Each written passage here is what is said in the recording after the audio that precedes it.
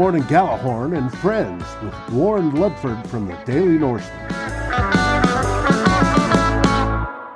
Skål! Good morning, everybody. It's Dave here from Good Morning Gallahorn, and we have a special guest on Good Morning Gallahorn and Friends. Our friend this morning is Warren Ludford, fantastic writer over at the Daily Norseman. Warren Hello, everybody. Yeah. Warren has been writing for years. I don't know if you've seen his stuff. You know we're partnered with the Daily Norseman, but we want to welcome him here today live on the show. Hey, Warren, how's things in beautiful Minnesota? Not too bad, I guess. Doesn't look like we're going to have a white Christmas, but, it's that kind of year. Whereas down here in Denver, we're already white. But who knows? I haven't looked at the forecast. It could melt by tomorrow, knowing how Denver weather works. Yeah, that's right. You get 2 feet one day and it's gone the next, right? Yep.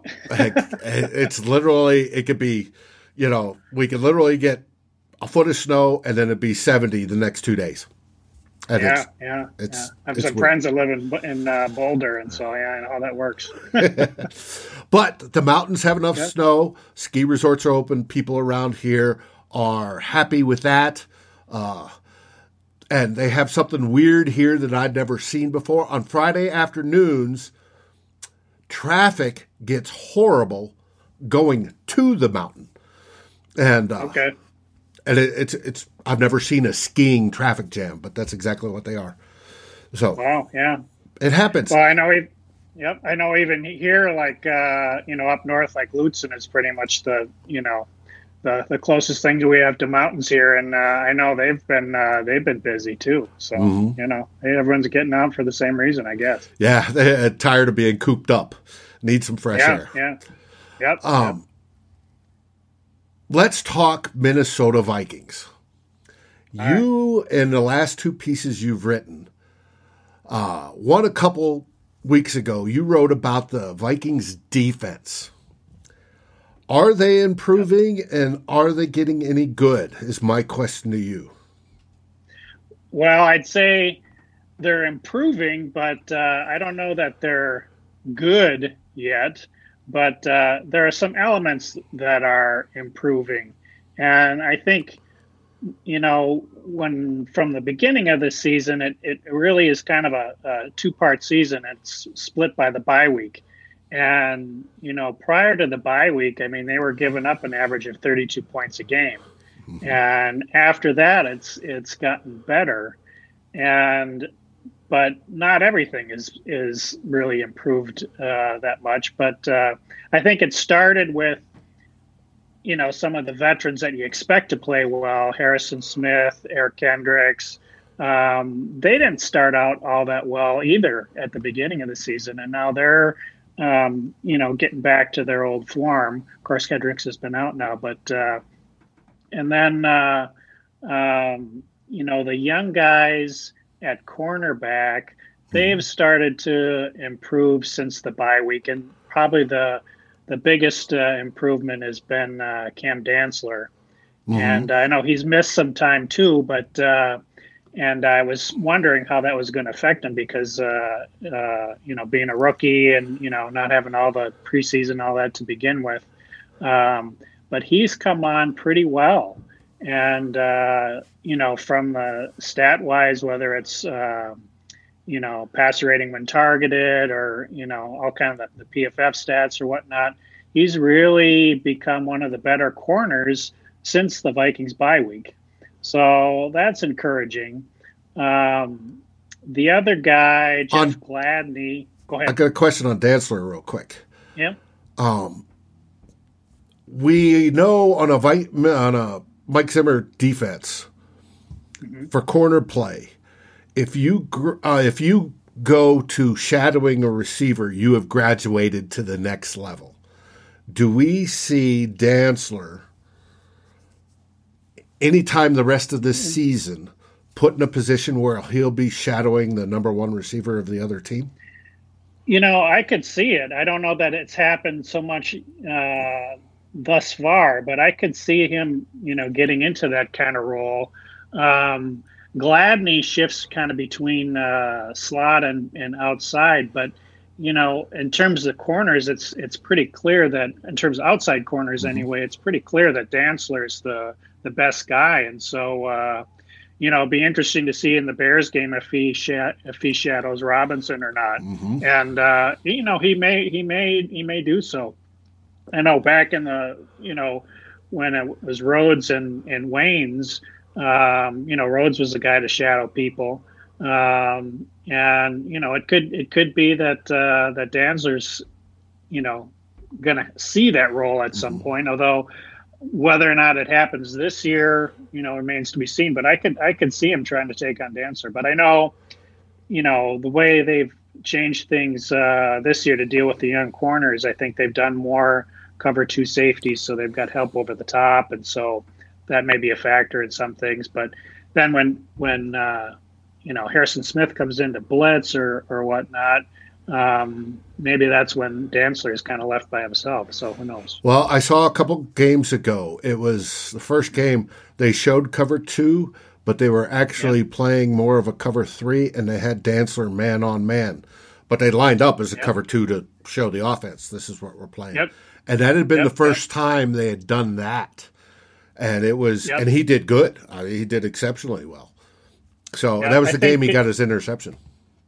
Yep. And I think, as Zimmer sees these guys come along, I think then he's just where he's getting more comfortable with them doing that kind of thing and kind of moving on from, where they were earlier in the year where, they were, I remember the first games they were playing, 10-yard cushions and, they just give up everything underneath. Yeah, they turned the wrong direction. And Yep. And so, they've come a long way from then.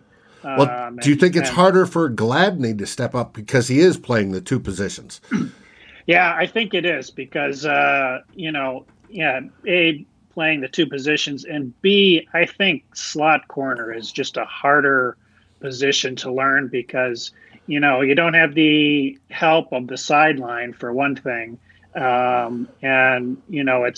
there's more of a route tree and everything else. And so I think that's a tougher position. And so it'll be interesting to see, down the road if, Gladney becomes the slot corner or if they always have him kind of be the second outside and then shift to be the slot corner in nickel situations or what. But, it'll probably depend on what happens if Mike Hughes comes back next year and what he's going to do and all that kind of stuff. So, well, I was about to say, if looking at next year, we very well could see another first round Minnesota selects cornerback from Alabama. Yep. Who knows? I certainly wouldn't be surprised if it's a defensive player, whether it's a defensive back, and it could be a safety even too. Yes, it just depends. And or defensive line.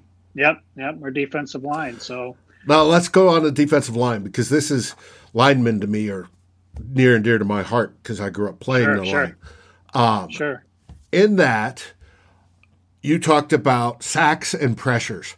And sacks aren't necessarily the most important part and aren't necessarily indicative of pressures.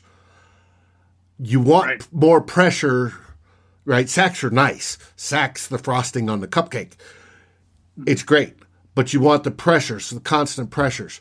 How have that Viking front defensive four or throw in the rotation players too done this year when it comes to pressures? Well, and that's kind of the weak point of almost the whole team right now is the pass rush, and there really isn't even when Ngakoue was there. I mean, he got some of the sacks, but even his pressure rate. So there's sacks, and then there's how many times do you pressure the quarterback per pass rush snap? Okay. And so that gets the pressure rate. And the best guys in the league, the Aaron Donalds and the TJ Watts and whatnot, those guys, their pressure rate's about 10%. And across the line for our guys, basically the best guys are like 5 or 6%, which is pretty middle of the pack. You may maybe top 100 in terms of overall pass rush pressure rates. And so, that's going to be a struggle the rest of the year, and that really hasn't improved as the year's gone on. No, you didn't see the separation at the bye week like you did with the defensive backs. No. The one guy that maybe has some promise going forward is DJ Wanham, and he's missed some time too. But he seems like it's still early on for him, and maybe into next year we could see him improve a little bit more, take another step. But the other guys like Hercules Mataafa and Jalen Holmes and Odenigbo, those guys, they seem like they've kind of plateaued, and then they've been around long enough where, I'm not sure, that there is a higher ceiling for them or not. We'll see. But, certainly we found out, this year how badly we've missed Danielle Hunter. Mm-hmm. And, that's been a big thing. I guess the positive side, getting back to the defensive backs for a second, is, if next year we actually get, some improvement in the pass rush, the secondary has been doing, kind of yeoman's work because they've had to cover for a lot longer because there just isn't a pass rush. You looked last week against Tampa Bay. I mean, Tom Brady, could sit back there the whole time, make a sandwich, avocado and whatever. And yeah. Mm-hmm. Right. As Andre Patterson, the defensive line coach, said before the game, he's like, if we let Tom sit back there in his rocking chair, he's going to eat us alive. Yeah. Well, hopefully next year that will improve. Now, we've got a game tomorrow against the Bears. And last time we played the Bears, obviously a different quarterback for the Bears, but we did increase the rush and the pressure by blitzing a lot. Do you anticipate that happening tomorrow as well? Yeah, I would imagine so. Part of the thing is, the receivers and the makeup, that the Bears have, and I think, they're not so strong a team in that regard, where, you have to have everybody back and play coverage. And so that's where I could see some of the zone blitzes or, having Harrison Smith come back. The other thing is with Trubisky, it's part of it is the quarterback. And I think Trubisky is one of those guys where if you give him pressure, then he's more liable to make mistakes than a Tom Brady or, yes, Aaron Rodgers, those type of guys. So we'll see. All right. Yeah. Now, moving on to that next article I wanted to talk about. You wrote about the playoffs and updating the scenarios. And you and Flip Mozzie from the Climb in the Pocket group are heavy into what it needs to happen or what needs to happen for the Vikings to make the playoffs. Can you go over that real quickly? Sure.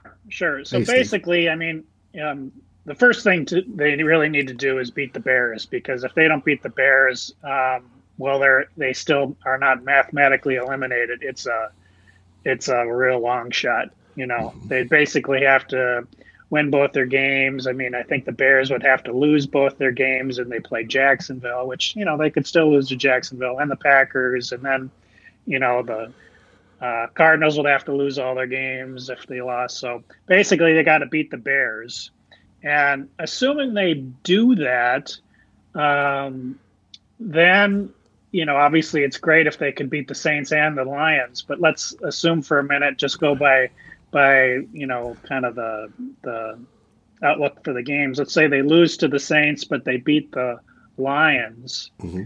Then it comes down to basically the Cardinals, and they would, if the Vikings beat the Bears and the Lions but lose to the Saints, the Cardinals will still need to lose 2 more games. Okay, whether that's today or not today, but this weekend against the Eagles. I know they play the Rams the last weekend of the. Yep, and I don't see them beating the Rams, and so I kind of put that as one loss for them. And I'm trying to think of who they play. I agree with you, weekend. but that's week 17, and week 17 always can get squirrely. Yep. With teams resting and stuff like that. Yep. I don't think the Rams are going to be in a position where they'd rest. We'll I don't think so either. But I think the 1 and 2 seeds are going between the Packers and the Saints and the Saints in our division. So, right now the Packers have the number 1 seed, and so and they play the Bears, and I think that they have a pretty easy schedule the rest of the way out. So I don't see them losing that. So we'll see what happens. But the main thing for the Vikings playoff chances, though, is if they can at least beat the Bears and the Lions, and the Cardinals lose to the Rams week 17, and I want to say they play the Eagles, and maybe it's the Redskins or the Washington football team, I should say, next week. But they're and Washington's been playing well. Yeah. I know Alex Smith isn't playing this weekend, but if they get him back, that would be I would say a tough game for the Cardinals, because Washington has a pretty good defense now, and so we'll see what happens. I basically my thought is if the Vikings can beat the Bears and the Lions, at least they got about a 50-50 chance of making the playoffs. I think the other thing is I believe the 49ers might have to lose one more game too, but of the 3, and that's not a long shot that they do. I think that's pretty likely that it was at least lose one more game. But the easiest way is to win all 3 of our remaining games, right? And then assume or hope that the Cardinals lose at least one of theirs, and we're there. Yep. So even if we do win all 3, though, the Cardinals have to lose one. They still have to lose one. Yep. Because they got the advantage on us right now. So. But if we both finish with the same record, I think in most cases the Vikings have the tiebreaker. I think it's the conference record, either that or the common games. I can't remember which, but the Vikings have the tiebreaker against them if they finish with the Cards same play the 49ers in week 16. Thanks, Steve. Yep. Okay, great. Okay. So that's another thing. Yeah, the 49ers. That's another thing where. They're getting George Kittle back this weekend, and so I don't know if they'll get Garoppolo back, if they decide to play him or not. It probably depends on what they think their playoff prospects are too. So who knows? Kittle over the middle. Yeah. Oh, that drove me crazy a couple of years ago. But anyways. Right. Well, I'll tell you this with the Vikings, just for the whole playoff picture. I mean, after the way the season started, I just kind of think, if they make the playoffs, it's just kind of a bonus. I mean, I don't know that they'll necessarily go too far if they make the playoffs, but we hope they get lucky. Right. If they, the one thing about this year is, if you get in, there's not much of a home field advantage, and so being the 7th seed or whatever and playing on the road, that's not the disadvantage it's been in other years. So that's a good or thing. They could, if they get in and go up to Green Bay and have another 40-50 mile an hour win game, and that's right. That was very weird. Well be in winner, And they beat the Packers last time around, so they could still beat them again. They. In terms of matchups, they're not too bad because, the Vikings can run the ball, and that's kind of the weak spot of the Packer defense. And, so if we end up, getting the Packers, beat them, and then maybe get the Saints again, and maybe beat them. We've had good luck. We've had good luck against the Saints recently, so that's good. That would warm plenty of Vikings fans' hearts to spoil another Saints season. Yes, that'd be sweet. Right. But so. Well, cool. So we'll see, but that's all kind of gravy the way that I look at it just with this season. But I think things are shaping up well for next year, regardless of whether they make the playoffs this year. Right. And I think so too. Yeah. We've had improvement on the defense. The offense is hitting its stride, especially with Justin Jefferson. And we get Pierce and Hunter back, and things automatically should be looking better for next season. As long as, we don't go through the craziness of 2020 again, which we'll see. Yep. Well, it'll just be nice. All these rookies will have, basically a year under their belt. So that'll be helpful too. One last question here from Steve. Did he miss the Cousins part? The Cousins part. Yes. Here is Warren's article last year on Cousins was wondering what his thoughts are from that time when he wrote it and now. Well, I think, apart from the interceptions he had the first part of the year, Cousins has continued to improve in different ways. I know, before the season started this year, his thing was he was trying to be more of a, quote unquote playmaker, whether that was running or just extending plays and doing that kind of stuff. And he's had a little bit of success with that where, you've seen that a little bit more, I think, in recent games too, where he's been able to run and pick up the first downs, move the sticks a couple times, which that's not something he's been able to do in the past.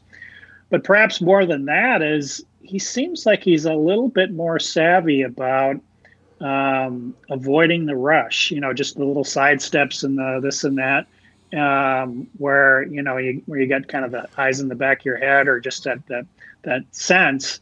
He seems like he's been a little bit better in that regard. And that kind of shows up a little bit in some of the stats. He's one of the most pressured quarterbacks in the league. Almost 40% of the time he's under pressure. But his sack rate is only like 17 or between 17 and 18%. And so, he manages to avoid getting sacked, at least half the time, more than half the time that he's under pressure. And so that's a good thing. And, that's kind of one of the areas where I see he's improved this year. It's interesting. This year's a little different too, because normally he has a really high completion percentage. He's right up there with Drew Brees for the top completion percentage in the league. This year he's down a little bit, maybe 5% or something like that. But I think that's kind of been the trade-off because he's been throwing the ball further down the field this year. And so for a long time, I don't know if it's still the case, he's pretty close, but his yards per attempt was tops in the league most of the year. I think it's come off of that a little bit, but he's still right there. And, I think that's kind of a good thing, especially with Kubiak's offense, where between the running game and so forth, it's nice to be able to stretch the defense depth-wise, and take those deep shots. And he's, obviously got the receivers to do it. So or catch the defense up in the box and go over the top. Yep. That's exactly right. Because most defenses, they start with wanting to stop Dalvin Cook, and so if they're going to load the box, then assuming the offensive line can hold up, then they've got the chance for shots down the field. So, well, cool. Hey, I want to thank you for coming on this morning. My pleasure. Great. Thanks for having me. This is part of Vlogmas, where we are doing a live show. Climbing the Pocket Network, in partner with Daily Norseman, is doing a live broadcast every day of the month of December. Today is day 19. We're over halfway. We've got some good things scheduled for the rest of this week. We have, of course, Good Morning Gallahorn in the Raw, which is the best post-game show you're going to find when it's fans talking Vikings football tomorrow about 10, 15 minutes after the game. Then we'll go on a normal schedule. However, because it's a short week and Christmas is coming, we play on Christmas this week. And so GMG pregame show will be moved up. And, of course, in the Raw to after we spoil the Saints once again, we'll top off the Christmas day before you get totally satiated with your Christmas meal. So it should be fun. And always look for Warren's work on Daily Norseman along with the rest of the great writers over there. It's fantastic. You got 2 places to catch all your Vikings news. Climb in the Pocket here online and video and podcasts, and Daily Norseman on the web in print. And you know it's live and you know it's daily and multiple times a day. Thank you, Christopher Gates. And Warren, I just wanted to wish you and your family a Merry Christmas and Happy Holidays. Same to you and your family as well. Thank you. And for everybody else, have a great week. Stay healthy. Enjoy your food, beer, friends. And as always, go Vikings! Skol! Skol!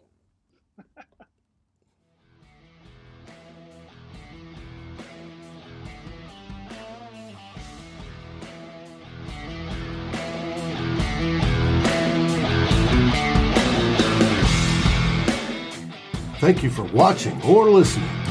As always, if you like, subscribe, and ring the bell for notifications. And if you're listening to the podcast, please rate us on your favorite aggregator. Skol, everybody.